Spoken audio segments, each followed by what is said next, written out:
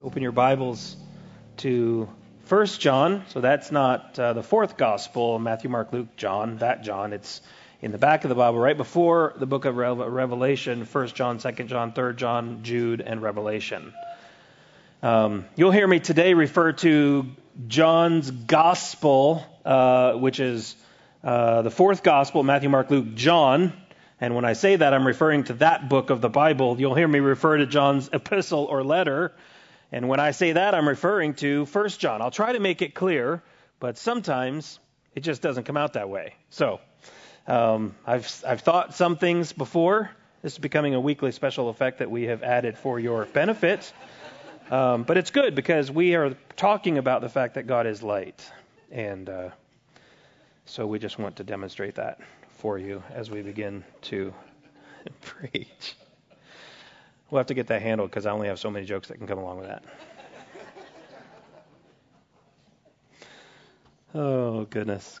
John is writing a letter, a pastoral letter. It's not necessarily called a pastoral epistle or a pastoral letter, but that's the burden of his heart as he's writing to Christians scattered throughout Asia Minor because there was false doctrine. And I want to be clear. I said this last week. When I say false doctrine, we're not talking about just, differences of opinion. We're saying false doctrine, heresy to the degree that one who purports these doctrines is not a Christian, right? So we're not talking about Christians with a difference of opinion. We're talking about someone who is purporting doctrine that is anti-Christian, anti to the gospel of Jesus Christ. So we'll read this morning 1 John 1:5, just into chapter 2, verse 2.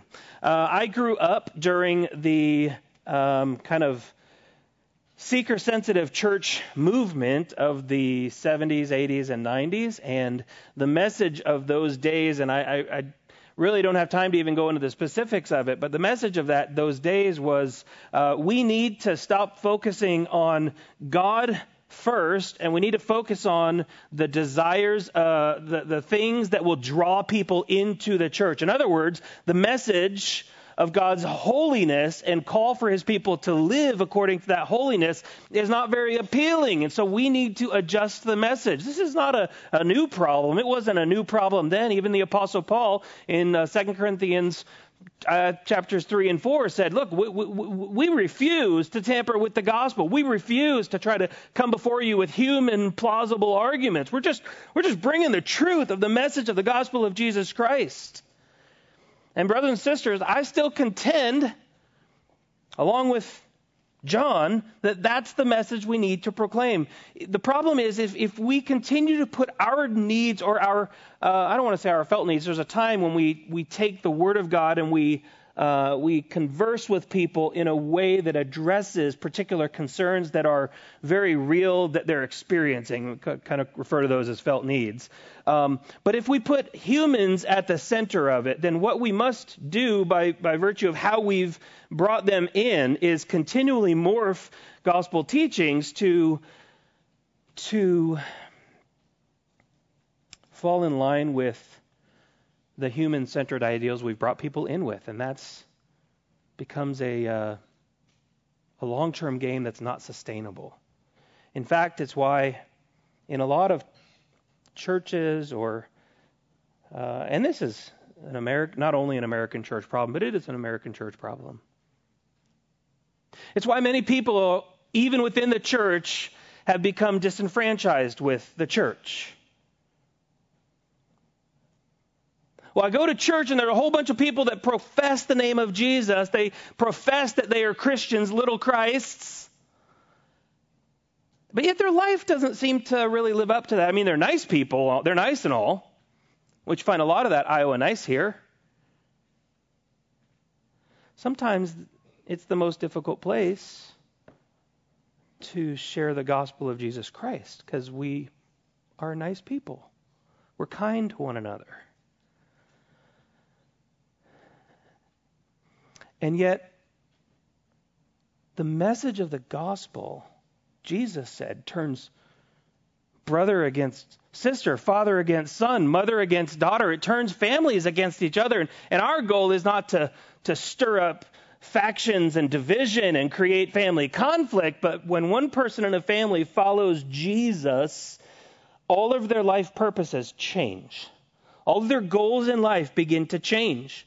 And for someone that has a special close tie to someone, even in that family, still loves one another, there's friction caused by the new priorities that are established in the heart of one who has said, Jesus is my Savior, and I must follow him first.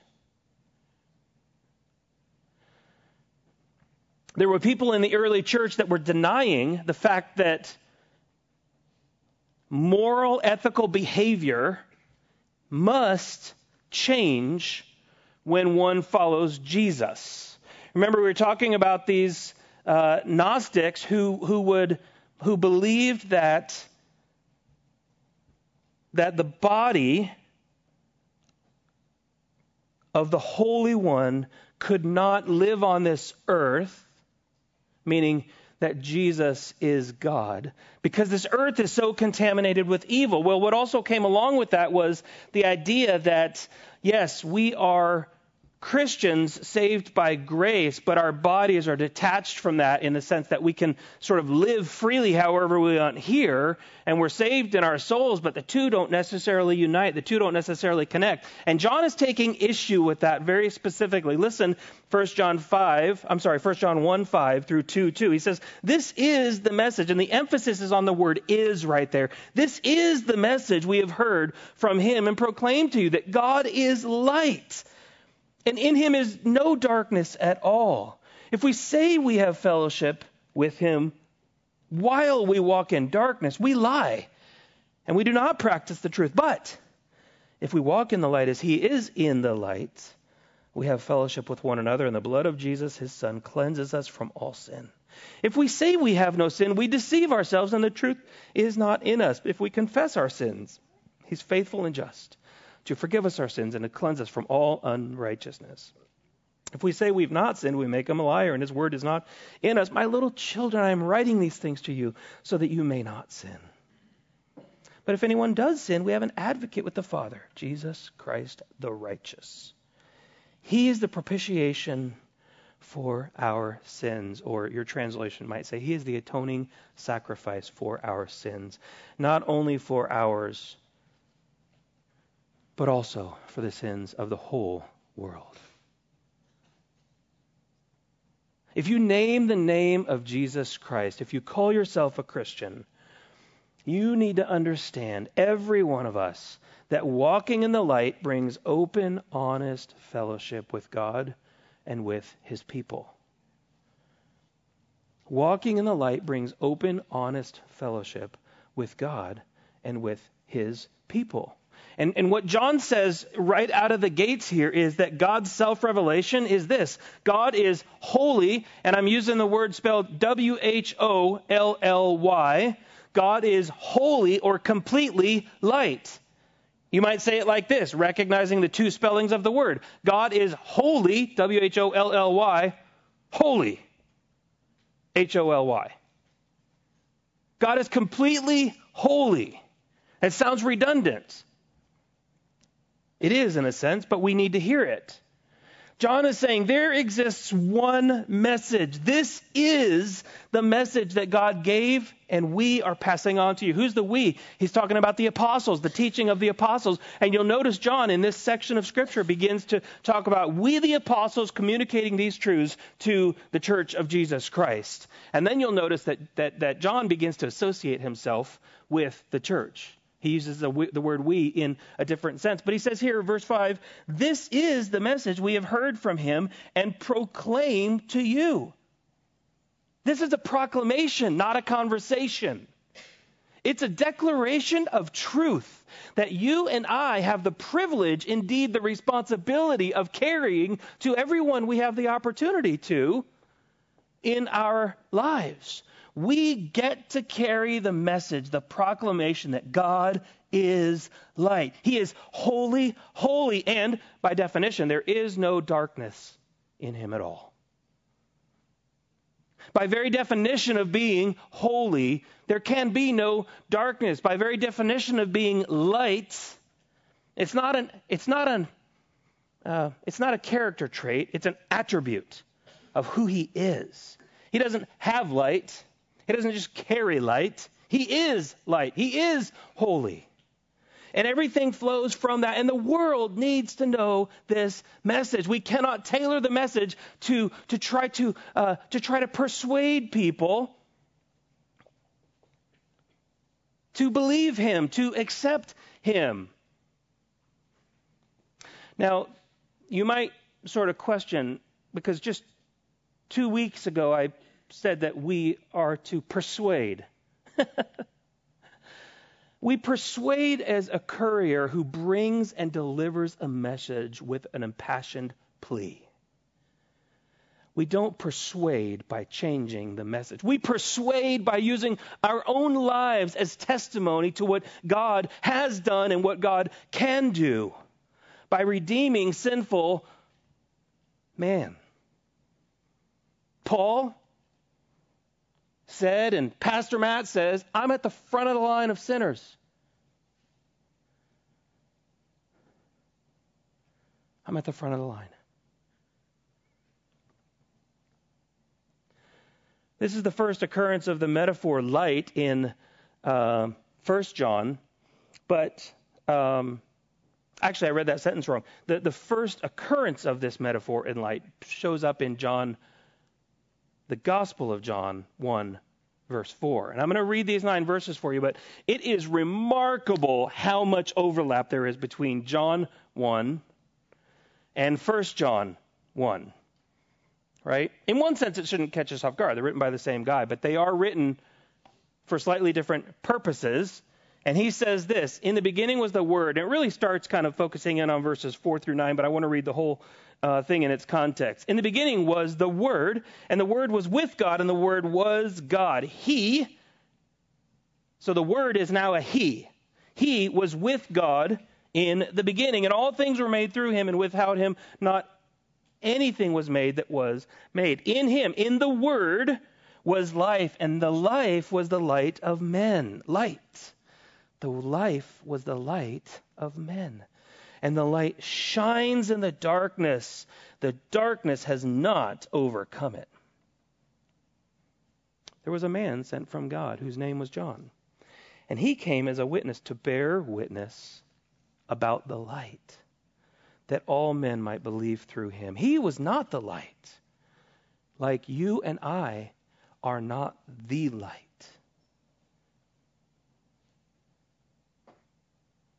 But came to bear witness about the light, the true light, which gives light to everyone, was coming into the world. Of course, speaking about Jesus, verse 14 tells us that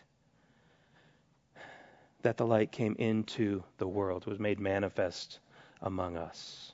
Light and life, revealing or referring to the self-existent life of the Word, the Logos, dispensed at creation, where the rest of the occurrences in John relate it to salvation.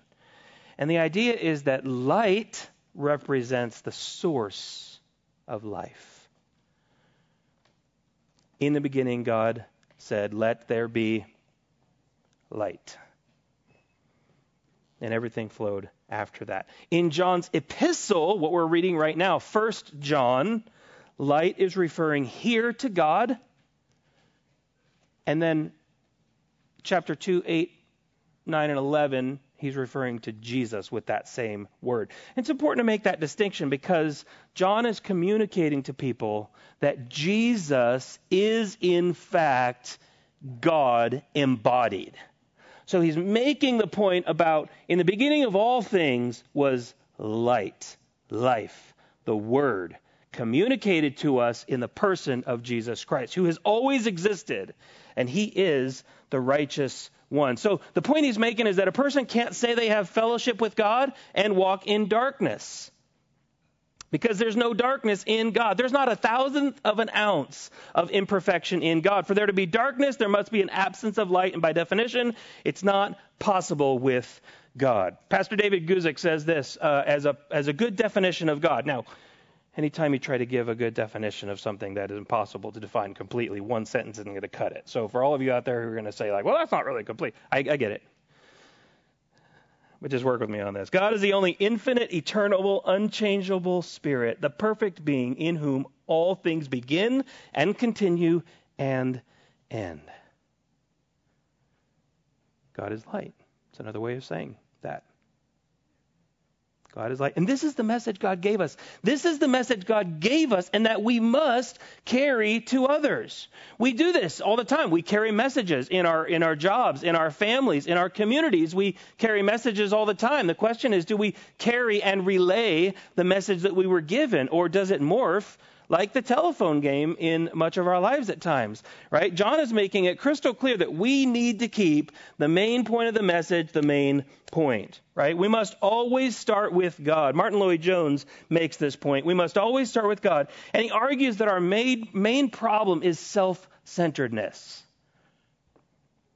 Our main problem is self-centeredness. And so we come to the Christian faith by looking to have our needs met. I'm not happy, and God can make me happy. Therefore, I want God so that I can be happy. I'm looking for something I don't have, and I think that God can give it to me. How can Christianity help me with my problems and my needs? But to approach the Christian faith in a manner like that is to cater to our main problem, which is self, he says.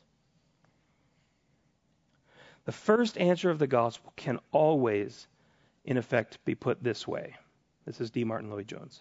Forget yourself and contemplate God. Forget yourself and contemplate, think on, ponder on God. And he continues, the way to be delivered from self-centeredness is to stand in the presence of God. Another pastor says when wrestling with temptation, he's actually speaking about the problem of pornography that is so rampant among men, and Christian men even. He says, when tempted, what do you need to do? Go stand outside and look at the sky. Because when you stand outside and you look at the sky, you see the magnanimous beauty and glory of God. And you are in a moment reminded that you are not Him. You are in a moment reminded that you are not that big of a deal compared to God. So contemplate God. Forget yourself, contemplate God. Sometimes I have the privilege of talking to people about reading the Bible, right? And sometimes I'll get answers like, well, I just don't really understand the Bible. To which I might say something like, well, have you ever understood something that you haven't given yourself to? I mean, did you grow up playing a sport?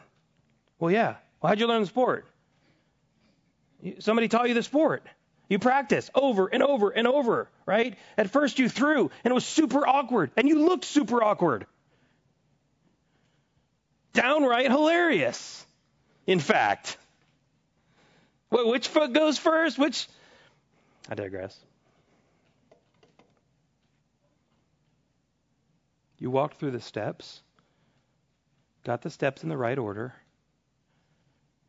and then you could throw your first non-accurate throw that went through the right steps, through the right motion.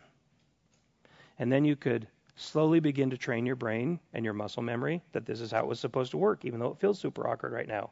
I remember in high school for a time learning how to throw a football correctly, and I feel like I just want to say I knew how to throw it correctly before then, but I was my coach didn't think so, apparently. And I remember wanting to lift my arm and get it way high and throw it out like that. And I remember him just saying, just keep it low. Just get it right past your ear and let it rip. And I was like, this is super awkward. He's like, it is right now, but you'll get it and it'll become right. I mean, there are throws where you just rear back and let it rip, but you're not comfortable reading the Word of God. Maybe because you're not reading the Word of God. Brothers and sisters, God will reward your faithfulness in time, helping you learn how to fellowship with him in reading the Word of God and in praying. You don't know how to pray? Don Whitney says, well, sometimes we don't know how to pray because we get bored with prayer because we say the same old things about the same old things. He's got a little book called Praying the Scriptures. We say the same old things about the same old things. No wonder we're bored with prayer. Open up your Bible, read your Bible, and pray the Word of God. You'll never run out of things to pray. And it won't be self-centered. It won't be man-centered. It'll be God-centered. And that's what we need to do. God is light. In him there is no darkness at all. We need to put the Lord, we need to put God first and foremost at the center of everything, of all things. God's self-revelation is that he is holy, W-H-O-L-L-Y, light. Holy, light, holy, holy. And there can be no darkness in him. And we need to know this as Christians. We need to be reminded of ourselves of this truth. But also we need to bring this same message to the world. The world needs to know this message. And then in verses 6 through chapter 2, verse 2. Now, different pastors, commentators will divide this up in different ways. And it's okay. There's a lot here. You could legitimately, what I'm preaching to you right now could actually be several sermons. And so we're going to go 1 verse 6 through 2, chapter 2, and I hope you'll see why here in a few moments. But John refutes 3 false claims. And we need to refute false claims with our lips and with our lives. We need to refute false claims with our lips as well as with our lives. There needs to be a unity between the two. What we say ought to be similar to how we live. 3 false claims. Number 1, the denial that sin breaks fellowship with God. And we see this through 6 conditional statements. You'll see a denial, affirmation, denial, affirmation, denial, affirmation. Some people word those differently, but it's the same general idea there, right? The denial that sin breaks our fellowship with God, the denial that sin exists in our nature, and the denial that sin shows itself in our conduct. We need to deny these things, and we need to affirm what is true. Or let me rephrase that. They were denying these things. We need to affirm that these things are true and that are real. And that's what John does here, right? So, the denial that sin breaks our fellowship with God, right? Chapter 1, verse 6. If we say, notice the conditional, if we say we have fellowship with him while we walk in darkness, we lie. And we don't practice the truth. I just need to ask you the question. Do you say you have fellowship with God and walk in darkness? The word walk is a metaphor for live in such a way that you embrace and obey darkness. The question isn't, do we ever sin? That's not what he's getting at. He's talking about a continual practice of sinning, a continual practice of walking in that way. I remember back to high school football, playing high school football, and for weeks at the beginning of the season, and then every game day, we just had to carry a football with us. At all times, we had to carry that football with us. You couldn't set it down, you couldn't leave it, and there were penalties and, push-ups and running and all this kind of stuff if somebody got your football, right? You had to carry this thing with you, right? This is the message that we carry with us at all times. If we, in similar kind of fashion, if we carry the football of sin with us, choosing to guard it, choosing to protect it, and a believer comes and says, hey, what is that right there, right? We used to just have fun with that, just games with it, try to knock the football out of each other's hand. You always had to be aware. Same is true of our Christian living, brothers and sisters. We ought to be coming around lovingly to one another and say, hey, what's that in your life right there? Trying to knock that out of each other's lives. Why? Because we love each other. We love each other. Do you let somebody that you love go on doing something you know is going to be harmful to them? Not if you love them. Unless you're a coward and you care more about your own self-perception or how others perceive you than actually obeying the Lord and helping people in them. There's a way to go about it, to be sure. But we come along and we say, what is that you're carrying with you?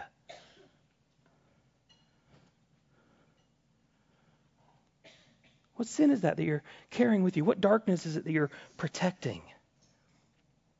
So that's the denial. If we say we have fellowship with him while we walk in darkness, we're lying. And we're not practicing the truth. The affirmation in verse 7, but if we walk in the light as he is in the light, we have fellowship with one another, and the blood of Jesus, his son, cleanses us from all sin. Our main idea of the day, I said it earlier, is walking in the light brings open, honest fellowship, both with God and his people. When you have open, honest fellowship with God and his people, you don't have to hide. In other words, where you can be together in smaller groups of community, and you can be open and honest about your sin and about your struggles. I'm afraid that people will judge me. That's their problem. I mean, sure, the negative effects of that, if somebody handles it the wrong way, can be your problem, but not outside the providence of God.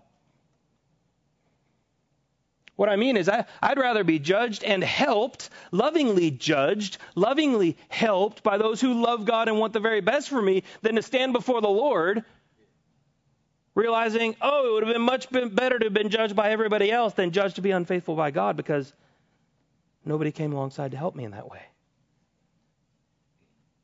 Would you also rather have someone who loves you come alongside of you and say, hey, this part of your life, it seems like, if I understand it right, seems to be out of kilter with what it means to walk in the light?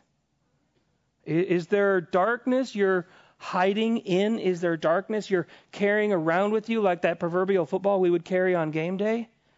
And somebody wants to try to knock it out, so you lose your grip on darkness and you begin to cling to the light? You say, no, I want this. The rest of my life is okay. I want this sin. I want this darkness.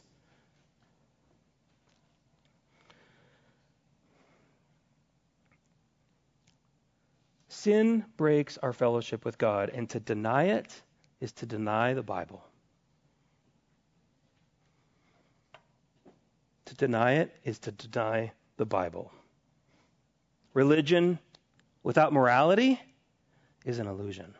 Now, we can get the cart before the horse, and we can focus on morality rather than on loving the Lord and fellowshipping with him, living in fellowship with him, and allowing the morality and the ethical Christ-likeness to flow from that. I mean, that's what we're called to do. But yes, it is easy for us to focus on performance and behavior. And so we have to guard against that as well. We have fellowship with one another. This is the idea of koinonia, commonness. We share things in common with one another. We are cleansed from past sin and continuous present tense cleansed from sin. In other words, the impact of Jesus' atonement, verse 2, he is the propitiation for our sins, the atoning sacrifice for our sins, has an effect in saving us and in cleansing us and in sanctifying us, making us more and more set apart to live by him. The second denial that he mentions in verse 8, if we say we have no sin, it's the denial that sin exists in our nature. Right? So just by way of review, the denial that sin breaks fellowship with God and that sin exists in our nature. If we say we have no sin, we deceive ourselves and the truth is not in us. So to think this of ourselves and to say this of ourselves is a lie. I said to the middle schoolers this week that both by nature and by choice, we choose the wrong way. By nature and by choice, we choose the wrong way. Spurgeon said it like this: our deceitful heart reveals almost satanic shrewdness in self-deception. If you say you have no sin, you have achieved a fearful success. You've put out your own eyes and perverted your own reason. You're walking around blind and dumb. Don't be deceived. But the affirmation is in verse 9. If we confess our sins, he's faithful and he's just to forgive us our sins and to cleanse us from all unrighteousness, right? Sin is present in our lives, but it doesn't need to remain as a hindrance to our relationship with God. We are all going to sin, but we don't have to continue to walk in sin. Why? Well, we know that it's our nature. But resting in Jesus, repenting of our sin and trusting Jesus for his judicial forgiveness introduces his, judicial judgment in declaring us righteous, now introduces God's parental judgment, parental discipline. Right? The father who continually comes along his children and says, you're mine. And now I'm going to show you the right way. I'm going to discipline you. I'm going to train you in the way that is right. And this is what our relationship with the Lord is like as we walk with him. If we confess our sins, he's faithful and he's just. It doesn't just say that he's faithful and he's nice. You see, God did not say, oh, because you like me and you want to follow me, I'll overlook your sin. And brothers and sisters, if we ever communicate that to friends, oh, don't worry about it, just come to church. Well, yes, come to church, but we must worry about it. Because if we invite people into the fellowship of the body of Christ and we never proclaim to them their need for a Savior, we will hold their hand as we walk toward the gate of hell. Could you imagine? Walking toward the gate of hell, standing at the gate and say, boy, it's been really nice to do life with you these last 15 years. I'm sorry that I told you never have to worry about it. I guess I was wrong. We must worry about it. We need to contemplate the Lord before we look to ourselves and recognize when we do, he's holy. We're not. We need to repent of our sin and turn to him because we need a Savior. He's faithful and just to forgive because of Jesus' work. God's his justice, his righteousness is actually our friend. Because God is just, he is faithful and just. He sent his son to Calvary to bear our sin, to become sin for us. Jesus never sinned, but he became sin, the great exchange. He got our sin and we got his righteousness. The third denial is that sin shows itself in our conduct. So verse 10 says, if we say that we haven't sinned, we make him a liar.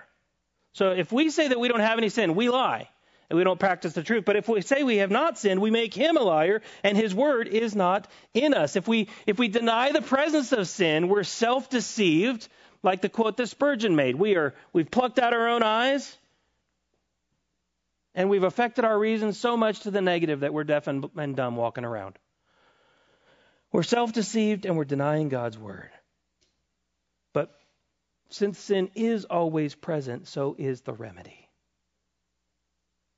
Jesus didn't just forgive us and then wash his hands of us. No, he became the one who knew all kinds of sin that we would struggle with, all kinds of temptation, which is why Hebrews 4 says he's the good and faithful, perfect high priest in Hebrews 4.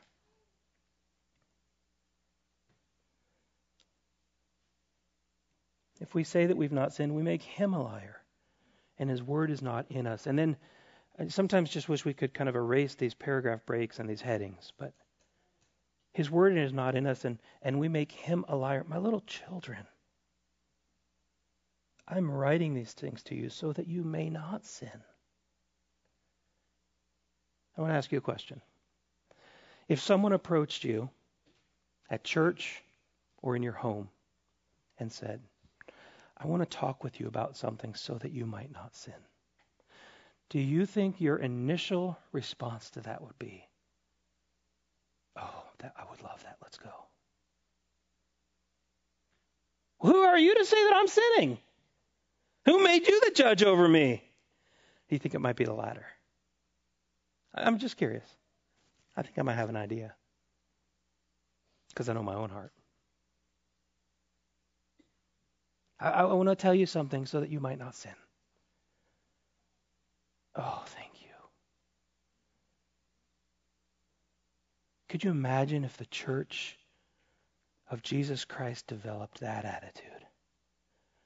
I want to talk to you so that you might not sin. Oh, I need that. Okay, it might not be as dramatic. Okay, thanks, let's do it. That's more real. I want to talk to you. Somebody's going to come up to me this week and be like, I want to talk to you so that you might not sin. I need to be dramatic about it. Oh, I would love that. Let's get coffee. I'd be like, okay, I'm probably not going to like this, but you know what? I need it. Let's do it. Right? That's probably more realistic. I'm writing these things to you so that you might not sin. But if anyone does sin, we have an advocate. There's someone on your side. There's someone on your side who's gone before you, who's experienced your sin, who's paid the penalty for your sin. And because of the joy set before him, he endured this cross, scorning its shame. Someone has gone before you, and he prays for you even now at the right hand of God the Father. He is your advocate. He is your forever friend who is going to love you no matter what, because you are in him. And he's here to help you in this. He's here to help you walk in the light, because he is light, and he indwells you through the person and work of the Holy Spirit. He himself is the propitiation, the atoning sacrifice for our sins. One commentator says the word implies, talking about propitiation, the word propitiation implies that Jesus has, as a sin offering, reconciled God and us by nothing else but by his voluntary death as a sacrifice. Greater man has no love than this, than he laid down his life for his friends. And he has, by this atoning sacrifice, averted God's wrath. Rather than receiving the Niagara Falls of wrath towards sin, which every one of us deserves. Every one of us deserves. Well, I really don't try to. That's just kind of how it... Right, because it's your nature. By nature and by choice, we're going to choose the wrong thing. And every one of our sins, from the smallest to the greatest, deserves God's Niagara Falls of wrath. But instead of that, we get God's Niagara Falls and more of mercy and grace. And all of that wrath that you deserve for lying, cheating, stealing, lusting, adultery, just stealing, the list goes on and on and on, was poured out on Jesus. Brothers and sisters, this is good news. This is good news that we get to carry to people who need to hear the gospel. Not only for our sins, but the sins of the whole world. In other words, everyone who will call on the name of Jesus Christ, their sin has been paid for by Jesus Christ. He has paid the very real sin for them. And we get to usher them to the Lord. But we don't need to make the message creative. You see, before we get to God's grace, God's kindness, God's mercy, God's provision, well, we'll get there pretty fast, but we need to help them see first and foremost God's holiness, God's perfection. Most people are not unfamiliar with the idea that they've sinned. It's just to call it sin is the challenge. Listen to how many people in their testimonies talk about mistakes. A mistake is not a sin. 2 + 2 = 5. I see some kids like, that doesn't sound right. That's right, I made a mistake.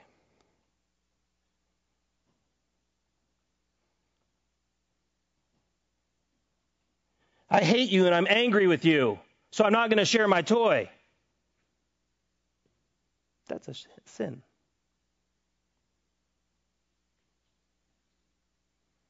We do make mistakes in this life, but we sin in this life.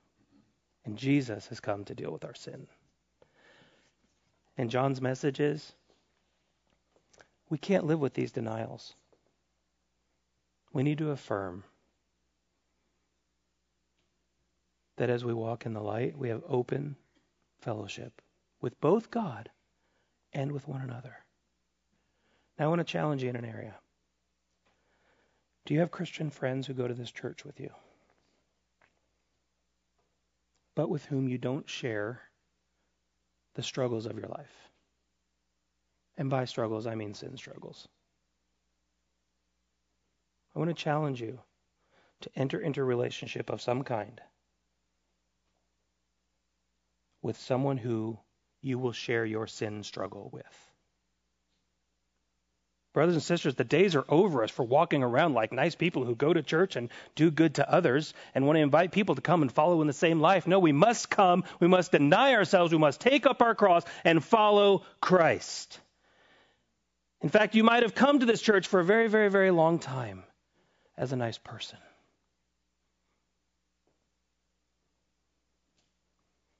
Nice people who don't turn to Christ for salvation will go to hell. It might not sound like it, but I say that out of love. We need Jesus. And once we have Jesus, we need to systematically work at filtering out or killing, mortifying the sin that we carry around with us and we protect and we guard. Don't come near this area. We need to help each other in this because we have fellowship with one another.